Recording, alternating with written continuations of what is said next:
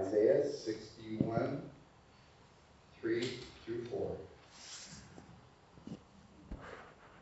They will be called oaks of righteousness, a planting of the Lord, for the display of his splendor.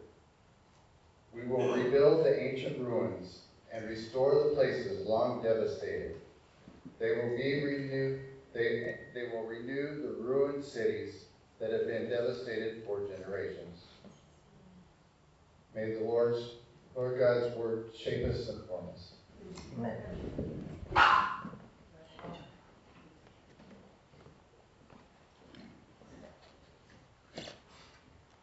And so we are in our series, #BeRenewed. I'm sure you never had a sermon series with a hashtag in it before, but it serves a double purpose of helping us in our social media. So every time someone looks up the #BeRenewed, our sermon series comes up. Just kidding. Except I'm not. So we're in our series, Be Renewed, and it's kind of a series, a vision series, or ethos series, values. And, if you were to ask me, what's your church's vision? Or what's your church's, people ask all the time, what are your visions, your values, your mission? And I could point them to our websites, and there would be like bullet points. But really, does that encompass who we are? You'd have to come and see to see what we're about. And also, we can say all we want about what our vision and values are, but does it actually mean we live them out? Right? Does it actually mean that's what we do as a church? My feeling is that church is made up of the people, as a family, and what our values, our DNA, and our traits are. And so, but as a new plant in Linwood, we've been here for a year and a half, year and 3 months. And before that, we're in North Seattle. New people come and say, what is Renew about? And some of us who have been with Renew for a long time would be like, of course, don't you get it? We've been living this not our whole life, but we've been living this. And newer people are like, no, I wasn't there, right? And so every once in a while, you got to just, communicate and articulate. And that's kind of the purpose of this, especially as we come up on our relational covenant time period, our seminar on kinship. What are we about? What are our family traits? What are our values? And so this particular passage, if you were to go out those doors, and before you enter these doors, which aren't doors, they're actually door openings, you see a poster or a kind of a sign with a tree, an oak tree, and it has a scripture verse on it. And that's the scripture verse, because Isaiah 61, 3b through 4 is actually what we call Zerah verse. Zerah is Hebrew for seed, so it's our seed verse. So when we're planting this church, when we're meeting in my living room, this is the verse in prayer and kind of forming in my own heart, this is what we want to be about. We want to be about God's work of renewal in the world. That's our Zerah verse, or our founding verse. But these two verses come in a larger chapter, Isaiah 61. And Isaiah 61, 1 through 2 is actually quoted by Jesus. And do you guys know where? Luke chapter 4. Jesus is coming off of his 40-day temptation in the wilderness. And immediately he goes into the temple and he opens up a scroll and begins reading. And what he reads is this, Isaiah 61, the Spirit of the Sovereign Lord, starting at verse 1, the Spirit of the Sovereign Lord is on me, because the Lord has anointed me to proclaim good news to the poor. He has sent me to bind up the brokenhearted, to proclaim freedom for the captives, and release from darkness for the prisoners. This is Jesus' first introduction into public ministry in the Gospel of Luke. He reads and quotes Isaiah 61, and it's all about this anointed prophet. The anointed prophet that's anointed to proclaim good news, the gospel, to who? To the rich? To the privileged? To those in power who have status? Who have hordes and hordes of money? No. The prophet is anointed to proclaim gospel to the poor, the brokenhearted, freedom for the captives, and release from darkness for the prisoners. And in a world and a culture where we look upon other people and judge them because they are like thugs, they're criminals, they're prisoners, right? They're here to suck off the government because they're poor. It's kind of helpful to know that what inaugurates Jesus' ministry, his own ministry, that he chose this verse, right? To say, I mean, it's the first thing. It's clearly, this is what I'm about. This is why I'm here. This is why I've come. And after he rolls up the scroll, he says, today the scripture has been fulfilled among you. It's been fulfilled. And you know what happens? What happens is they want to swarm him and get rid of him and beat him and stone him. And he does the Jedi mind trick and it disappears. Right? It just says Jesus escaped them. And what's amazing about God, Jesus, coming to dwell among us is that the purpose of this, the whole point is I want to be a God of reversals. I want to be about reversals, right? I want to see those without homes, right? I want to see the refugee, right, find homes. I want to see the incarcerated made free. These are the people that I want to be around. And he lived it out. He rolled with the prisoners, the prostitutes, the unclean in our culture. And you hear in the news, or you read in your blog posts, or read articles, people saying, this isn't what the church is about. This is what Jesus is about. Jesus doesn't care about immigration, or Jesus doesn't care about this, or politics, or this, or that. But when I read the Gospels, I'm like, what Bible are you reading? It says right here. It says right here. What then is the gospel for you? What is the gospel? What are you talking about? Right? Jesus positions himself, if you will, he takes a side.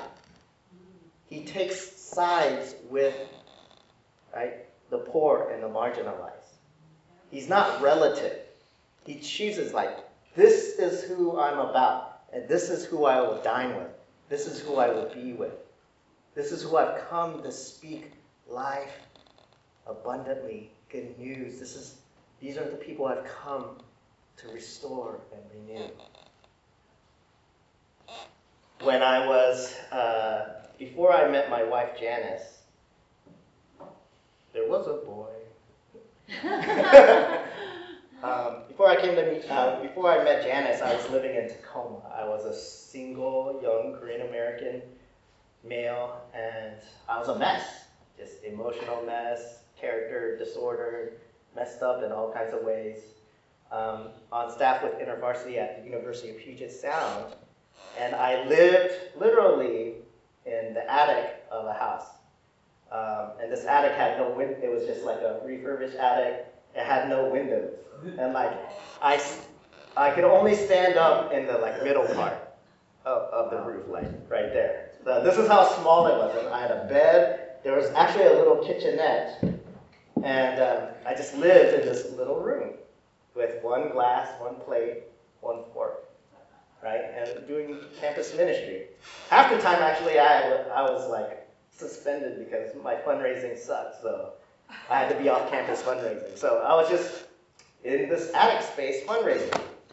And at the same time, some things in my life went down, including things not working out in a relationship that I had rekindled from college, and ministry-wise, not a lot was happening. I was lonely, I was tired, I was angry, and my supervisor at the time, he was in Seattle at the University of Washington, said, "Hey, nothing's going on here. You seem really, really down." And he said, "Why don't you come to the University of Washington and you can reach out to Asian American students?" And that was part of it. That was an exciting thing for me. Like, oh, Seattle, Seattle is awesome. And I can go work at a big school, University of Washington, and work with Asian American students. It's my heart and my passion.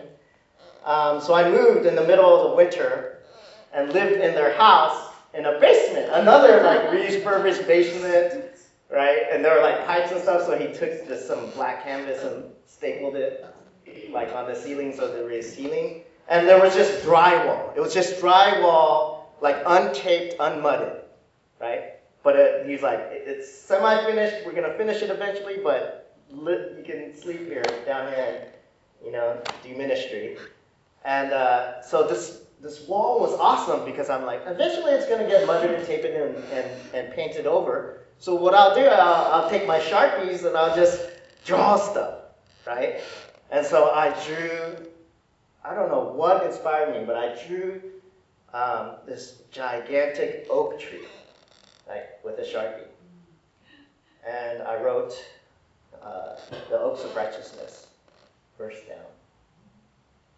And basically kind of the feeling I had from God was that he wanted me to set down deep roots in this place. That as a person who just felt disconnected or felt like I did not have a hope or a future, whose relationships had been broken, and who had moved around a lot. I had moved around a lot growing up. God was wanting me to set roots down. And there's a lot of passages, that really spoke to me. Like Psalm 23, he leads me beside still waters and makes me lie down in green pastures.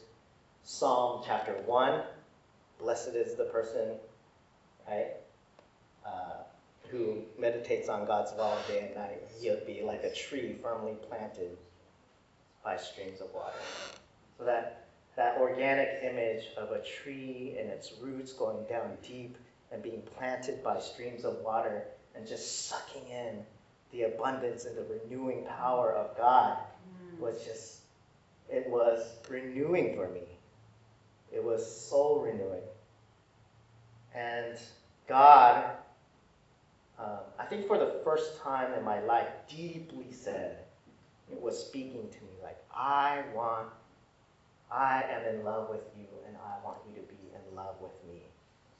Right? And I just kept writing on this wall. It was like a beautiful mind. No.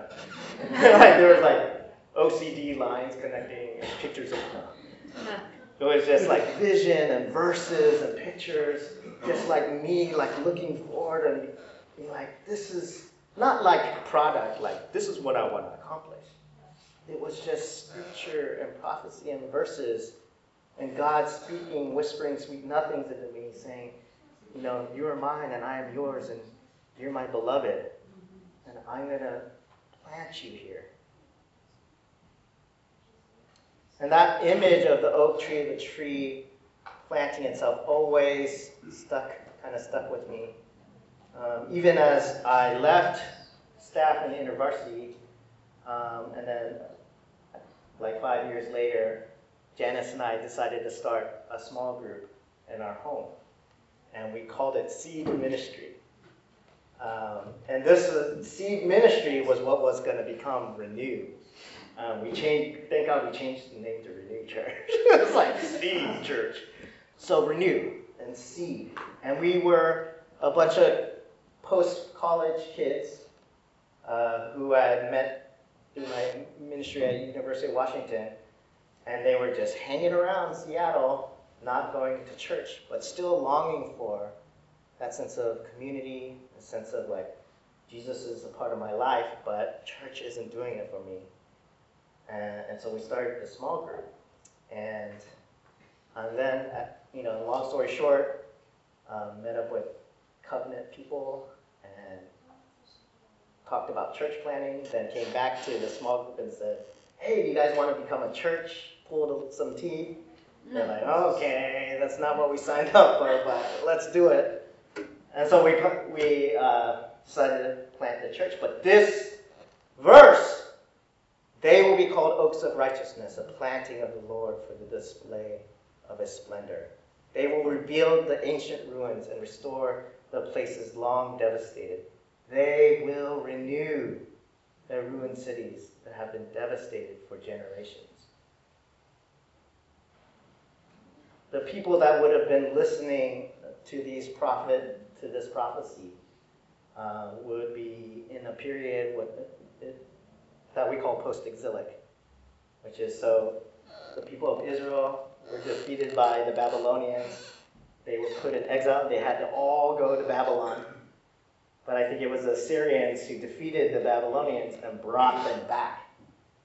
But when you hear the mourning that's happening in this, the implied mourning that's happening in these passages, it's not mourning because, they were in exile and we're like, oh, we're away from home. But it's actually after having come back from exile and wanting to rebuild the temple, rebuild the city, and mourning because they could not recapture the past glory, right, of the temple and of their kind of living out their lives as people of God. And so there's this mourning, and the prophecy is saying, like, instead of mourning, you will have garments of praise. Instead of despair, this is what you'll have. Instead of your grieving, instead of your ashes, I'll bestow upon you a crown of beauty. God is a God of reversals, amen? And that's where the gospel is the gospel. If we say the gospel is the good news, it's in those places where God comes in and restores communities, restores neighborhoods, restores our personal lives and the lives of people around us. Right? That's the good news where reversals happen. And if you imagine that there's actually a beautiful, deep, deep pond behind me of the clearest water. It's so clear that you can look down 30 feet, right, to the bottom of the pond, and there's like a crystal floor, right? Like a cenote in Mexico. Just like pure, fresh water. And actually, I'm just going to fall backwards. And I'm going to fall into that water. Just splash. I was thinking about doing it, but I didn't want to get wet. This is the only change of clothes I have. But if you can imagine that when we come to worship God, when we come to praise as his people, when we come to church, right, we don't come necessarily, it's not about like the guitar strumming and the PowerPoint moving and like hearing the songs that we want to hear. There is an endless pool of living water every time we come together. There's an endless pool of living water. And we drink. And we drink. And like the woman in John chapter 5, after we drink, we're so refreshed. And actually our veins become blue, like clear blue, with living water, like just traveling all through our body. And we go to our homes, and we go to our places of work, and we go to our friends, and we say, come to this place. Come and see this man, this person, this God, this prophet. who told me everything about me. And he gave me water that springs up to eternal life. Come to this place. Are you tired? Are you weak and you're weary? Come to the altar, for the Father's arms are open wide. Wide open.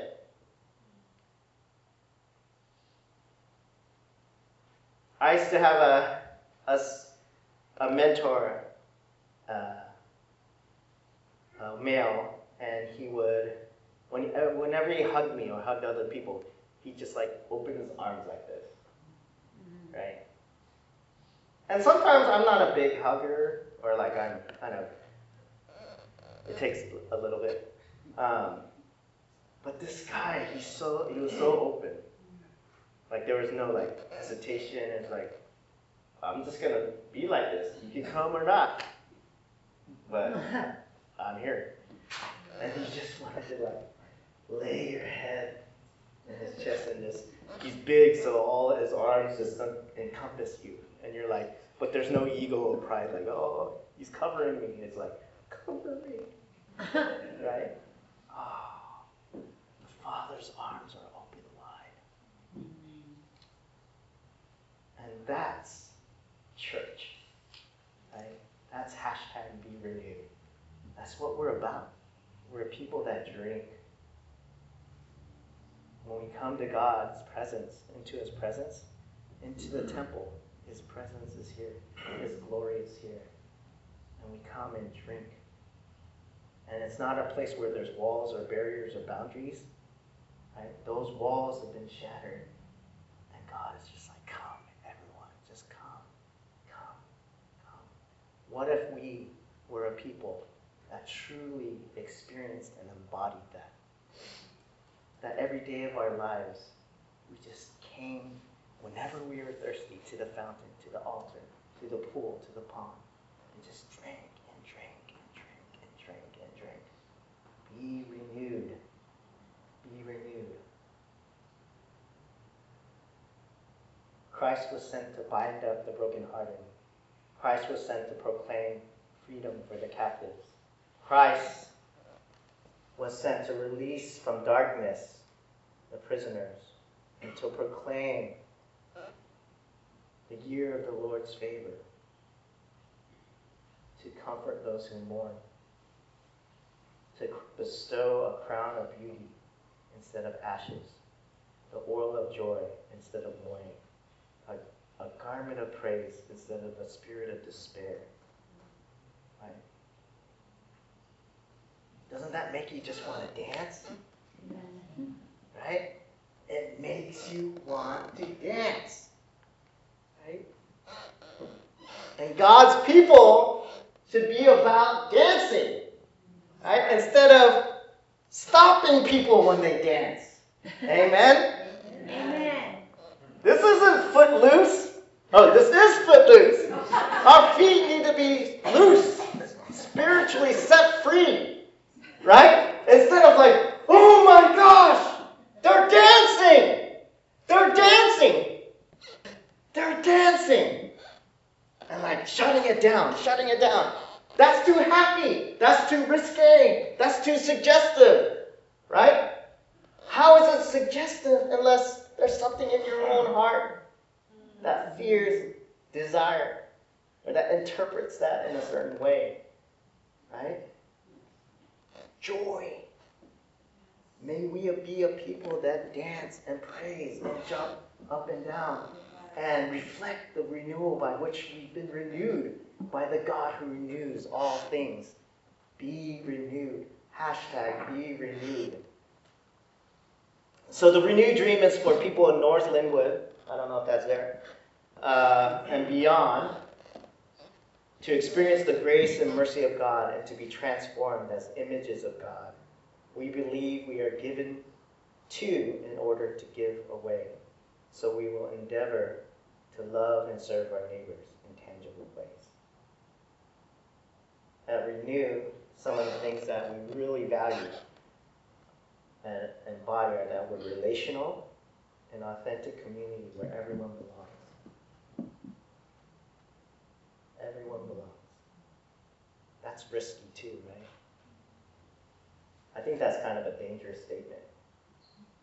Like I can say, everyone, come as you are. Everyone belongs. Do I really want people to come as they are? Wear shoes, have clean socks. Passionate about justice and mercy with a heart for the marginalized refugee and immigrant. Right? Hopefully, as you're coming to Renew, you're like, oh, they care about the refugee and the immigrant. Like, they're a little different than this other church down the street. Right? And it makes you uncomfortable. No. Pinterest, you should check it out. And then finally, we're a community that values diversity. We desire to be multi-ethnic, intergenerational, and we encourage the diversity of backgrounds within our leadership. Right? All of these things take into account that we serve and we follow a Jesus Christ who is anointed, right? To bring good news to everyone. Right? It says, come to me, all you who are weary and thirsty. Come to me, right? And drink and eat. Cast your anxieties, cast your burdens on me. This is Jesus, right? If that's who he is, then what does it look like applied? What would the world look like if really the Jesus we reflected and embodied was what he said it was about? Amen. So I have a video. So I have a confession to make that sometimes I watch YouTube videos and just Google or look up on YouTube babies hearing their mothers for the first time. There's like compilations of it, and like half of them will just make you like just cry. What's going on is the babies grow up with hearing defects, but they're fitted with hearing aids, and it's the first time that hearing aids are turned on and they hear the voice of their mothers. See, if you like want pain, if you want to cry, like I want a good cry, just YouTube compilations of this, right? So your heart will be softened, but if you just play it.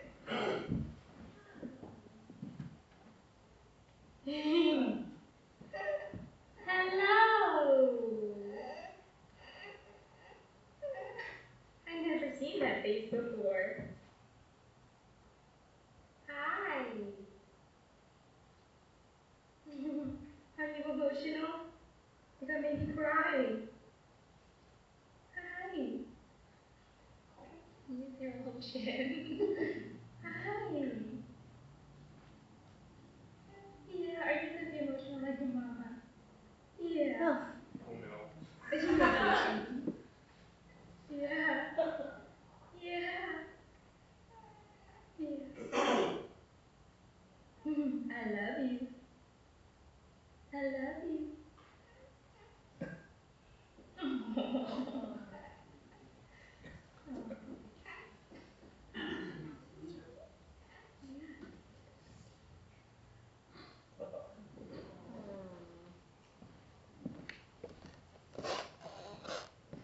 Out of darkness and quiet and silence, a seed is planted, and the promise of our God. You ruined the moment. The promise of our God is that you will one day be called oaks of righteousness, a planting of the Lord, for the display of his splendor. In the place where you feel embarrassed or ashamed or small, God is doing a new thing, right? For his splendor and his glory. You will rebuild the ancient ruins and restore the places long devastated. You will renew the ruined cities that have been devastated for generations. Join me and joining God in His work of renewing all things. Let's pray.